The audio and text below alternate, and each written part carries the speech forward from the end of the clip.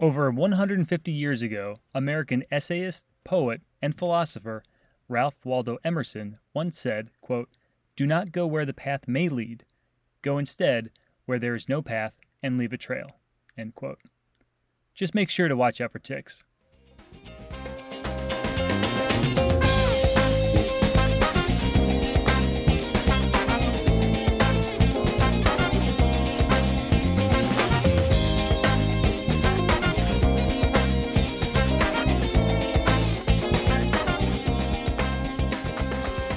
Hello, fellow Powder Hounds, and welcome to the Powder Hounds Podcast, a ski trivia game podcast. I am your host, Jeff Shaw. It is Sunday, January 9th, 2021. Still getting used to saying that, actually. What a first week.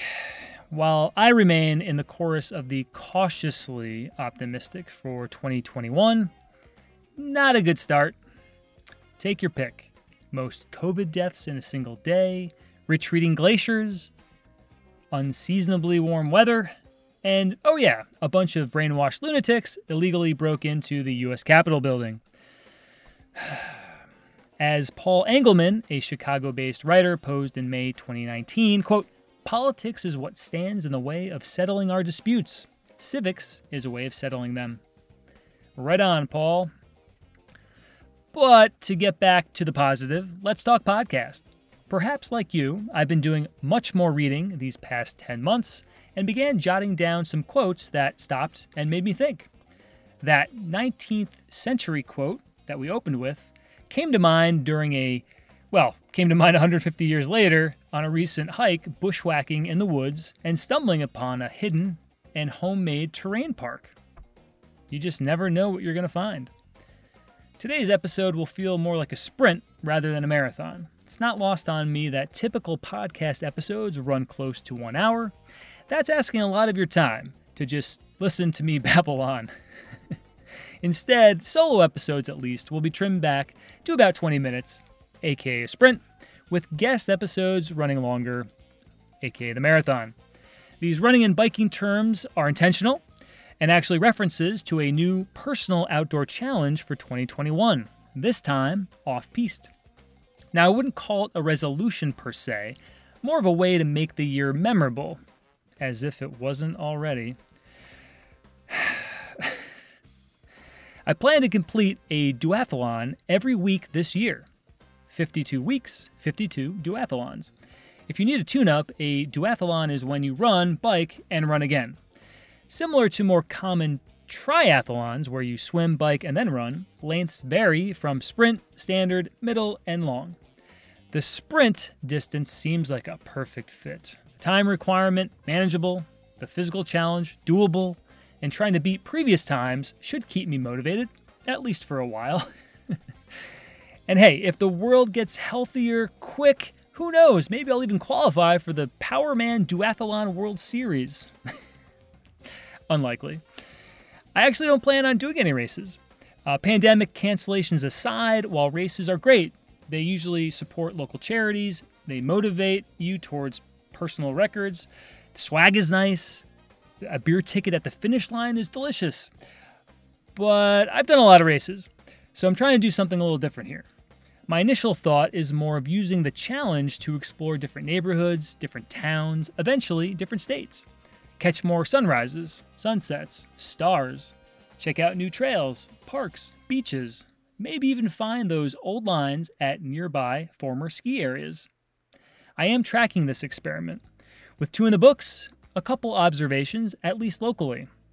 First, tying shoelaces in a 20-degree headwind without a buff is a major pain. Second, over a half dozen homes have homemade ice rinks in their front and side yards.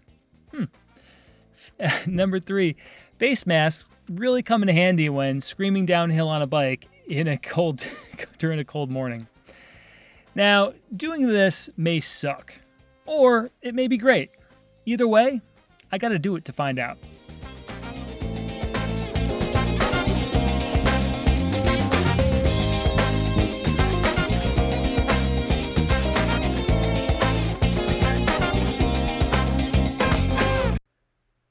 Moving on to our next segment, an outdoor state of mind. Topic, the return of Mountain Gazette. Youthful inspiration, local New Hampshire ski royalty, stargazing, free skiing fame, and scuba diving in Lake Tahoe are just a sample of the first dozen pages of resuscitated print magazine, Mountain Gazette, edition number 194. In my mind, this magazine was made for this moment. The semi-annual 11 by 17 inch magazine is a beautiful celebration of mountain culture that deserves time and attention. It's about telling authentic stories of real people living in real mountain towns. It's not about sponsored athletes, the latest gear trends, or industry experts. It's about art, nostalgia, music, and our endless desire to explore the outdoors. With interest in outdoor recreation off the charts, equipment selling out, and reservation systems the norm, the timing of this rebirth could not be better. Now, I don't know about you, but I struggle slogging through the fire hose of information unleashed each day. Emails, posts, newsletters, print, and recordings. Tweets are a whole other story. Actually, let's play a little trivia pregame. Count to 3. 1, 2, 3. In that time, 18,000 tweets and 2.4 billion emails have been sent. Point being, it's hard enough to keep up with what you are into, let alone things you could be into. As an avid skier, mountain biker, stand-up paddleboarder, and bushwhacker extraordinaire, the pages of 194 are familiar territory. Other topics, pursuits, and passions I don't know much about, say birding, climbing, even mutton busting, are still intriguing. Sidebar, Google mutton busting if you never have. You will not be disappointed. With Mountain Gazette, you get a shot of both comforting familiarity as well as enticing new frontiers. Now, I'm actually late to the party. Thanks to an extended post office delivery delay, 194 just showed up in my mailbox a few days before New Year's. Some subscribers received their copy as early as November. Since this edition unexpectedly sold out, better late than never for sure. I also cut my teeth on East Coast slopes, and despite working at a ski shop as a curious and mischievous dual-plank youngster, never heard of Mountain Gazette until the recent string of online teasers. Before number 194 arrived, I had this unexplained feeling that somehow, some way, the revived magazine was made for this moment. An optimistic view considering the recent fate of Powder and other outdoor titles. After flipping through those initial pages, it all made sense. Holding this beast of a magazine is completely different. It's better. It's more meaningful. Here's why. Number 1, the editor. Mike Rogie is a well-known journalist and filmmaker and is actively engaging the outdoor community. He even sent a personal email to me, and likely to all subscribers, to say thank you for subscribing and to keep in touch. Who else takes the time to do that? Personal connection is appreciated, especially these days. Number 2, 6-month editions provide ample time to read each article at a leisurely pace. No more anxiety watching weekly or monthly magazines pile up unread or forced to be skimmed just to clear off the table. The timeliness of the stories makes the magazine a must-keep, to pull from the shelf each take-your-pick season to set the stoke. Better yet, pass it on to someone unfamiliar with the title, like my younger self. After all, sharing is caring. Whether you live in a mountain town, live an outdoor lifestyle, or are seeking a temporary escape, the wide-ranging topics, free-form style, and emotional depth keeps you invested with an expressiveness that invigorates the imagination. Number 3, environmentally friendly practices. The 11 by 17 inch pages are recycled paper, yet the print quality holds up. Even the packaging, at least for the I Love Small Ski Areas t-shirt, was fully compostable. That took some thought. Well done. Number 4, striking photography. The giant photographs are not shiny, but still catch your eye. Examining the details of the frosty Canon mountain shot got me pondering where to capture similarly brilliant landscapes on my next trek at the Living Legend or elsewhere. Number 5, limited ads. Of the 129 pages, 125 are ad-free. And of the sponsors, at least 2 have bold commitments to environmentally sustainable and responsible sourcing. Bless your heart, Mountain Gazette. Now, a previous criticism of the magazine was that it featured too many Western mountain stories. Indeed, Mountain Gazette was born out west, is currently based in Lake Tahoe, California, and many writers have Western addresses. But when pressed on the vision of where and who stories would come from, editor Mike Rogie responded, quote, "We are going to explore mountain towns across North America," end quote. So, roll call, please. Adirondacks, the Dacks, Appalachian, Berkshires, Catskills, Green, White, heck, even the Laurentian Mountains. In a loud, chaotic, and seemingly lost world at times, it is reassuring to literally hold positive, inspiring, and uncommon outdoor stories. Welcome back, Mountain Gazette. Moving on to our next segment, Ski News of the Week-ish, with a twist. That twist is using current ski news as the content for a new game entitled Ski News of the Week-ish Trivia. Yeah, I know. Lame name. Actually, it's a lame game name. But I'll try to think of something else next episode. But here, what we're going to do is I'm going to read through all the trivia questions once, then go back and read each question and reveal each answer. So think of this as on-demand ski news trivia. On January 6, 2021, what New York ski area abruptly did not open for the day due to, quote, a number of ski patrollers excluded out of work relating to COVID-19, end quote. Number 2, what 430-foot vertical western New York mountain opened for the first time over the December holidays in over a decade? The next 2 questions are courtesy of the New England Ski Journal. Number 3, what New Hampshire mountain recently installed lights on the lower mountain for select weekends and holidays? Number 4, what is the name of the brand new lodge at Bretton Woods in New Hampshire? The next 2 questions are courtesy of Ski Magazine. Recently, Ski listed their top 10 articles for 2020. Number 5, what was the content or topic of the number 1 article?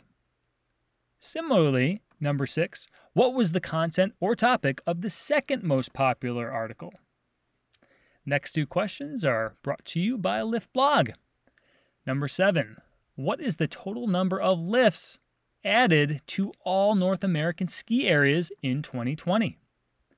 Number 8, what was the average age of chairlifts retired in 2020? And number 9 and 10 are courtesy of Jeopardy! Number 9, what 2 states welcomed back long dormant ski areas this season? And number 10, this is actually the final Jeopardy question. What ski area in Massachusetts has a $25 lift ticket Monday through Friday and non-holidays? There's 3 hints. The first being 30 miles between exits. Hint number 2, James Taylor performs nearby. Hint number 3, Lennox, China? Not exactly. So those are your 10 Ski News of the Week-ish trivia game questions, and we're going to now go through them with the answers. So again, number 1, on January 6, 2021, what New York ski area abruptly did not open for the day due to a number of ski patrollers excluded out of work relating to COVID-19? That would be Hunter Mountain in New York on the Epic Pass. Apparently 2 patrollers tested positive and others were exposed, so they went into quarantine. But it was an odd use of words. I think that's why it was noteworthy. Number 2, what 430-foot vertical western New York ski area opened for the first time in last December, in over a decade? That would be Kakagni Resort, a.k.a. the Phoenix rising from the ashes. Apparently, Kakagni began its operations in Cherry Creek, New York in the winter of 1966. The famous ski lodge was built as the Austrian pavilion for the World's Fair in New York City in 1964, and then moved to Caccagni in 1966. Caccagni was the best place for family fun and winter events for over 4 decades, again, according to their website, up until the lodge was destroyed in a fire in January 2011. So welcome back. Great to hear that another ski area is back in operation. Number 3, what New Hampshire mountain recently installed lights on the lower mountain for select weekends and holidays? That would be Waterville Valley in New Hampshire. Number 4, what is the name of the brand new lodge at Bretton Woods in New Hampshire? That would be the Rosebrook, located at the top of the Skyway Gondola with panoramic views of Mount Washington and dine-in and grab-and-go options. Number 5, what was the content or topic of the number 1 read article in Ski? The topic, of course, was gear. The content was best all-mountain skis of the year. Apparently, the ski test crew put in a full week of testing to bring those results. There were 17 recommendations.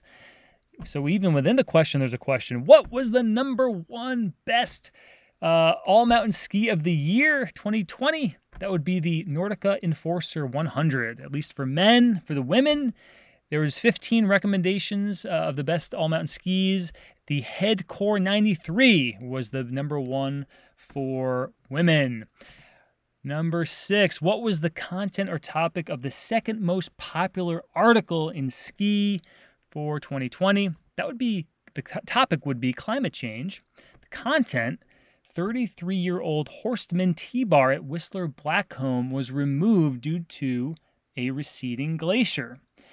And that lift provided access to numerous camps, summer camps, public park laps, and good times. This is from the website back to the glory days of slush bumps, hand-dug quarter pipes, and some of the first tables and rails. Number 7, what is the total number of lifts added to all North American ski areas in 2020? That would be 28. Of course, many ski areas postponed capital projects due to the pandemic, but a few did go forward. Well, actually, a couple dozen went forward. Number 8, what was the average age of chairlifts retired in 2020? That would be 40 years old. That's right. Quite a long lifespan. Number 9, what 2 states welcomed back long-dormant ski areas this season? I'm sure most of you got Maine. That would be Saddleback. I've been talking about that few episodes now, and a lot of folks have been posting about their experiences there. The second state, West Virginia, Timberline Mountain. How about that? And finally, number 10, what ski area in Massachusetts has a $25 lift ticket Monday through Friday, non-holidays? This is your final Jeff Pardee question. 3 hints, 30 miles between exits. Hint 2, James Taylor performs nearby. Hint 3, Lenox, China. Not exactly. That would be Ski Butternut in Great Barrington. That's right, $25 lift ticket Monday through Friday, non-holidays. Check them out. That will do it for our Ski News of the Week trivia game. We will certainly catch you next time.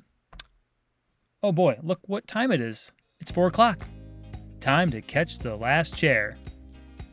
Thank you for listening. Follow me on Twitter @PowderhoundSkis, or better yet, subscribe on Apple Podcasts, Google Podcast Manager, Spotify, and Stitcher. Just type Powderhounds Podcast. Until next time, see you on the slopes, Powderhounds.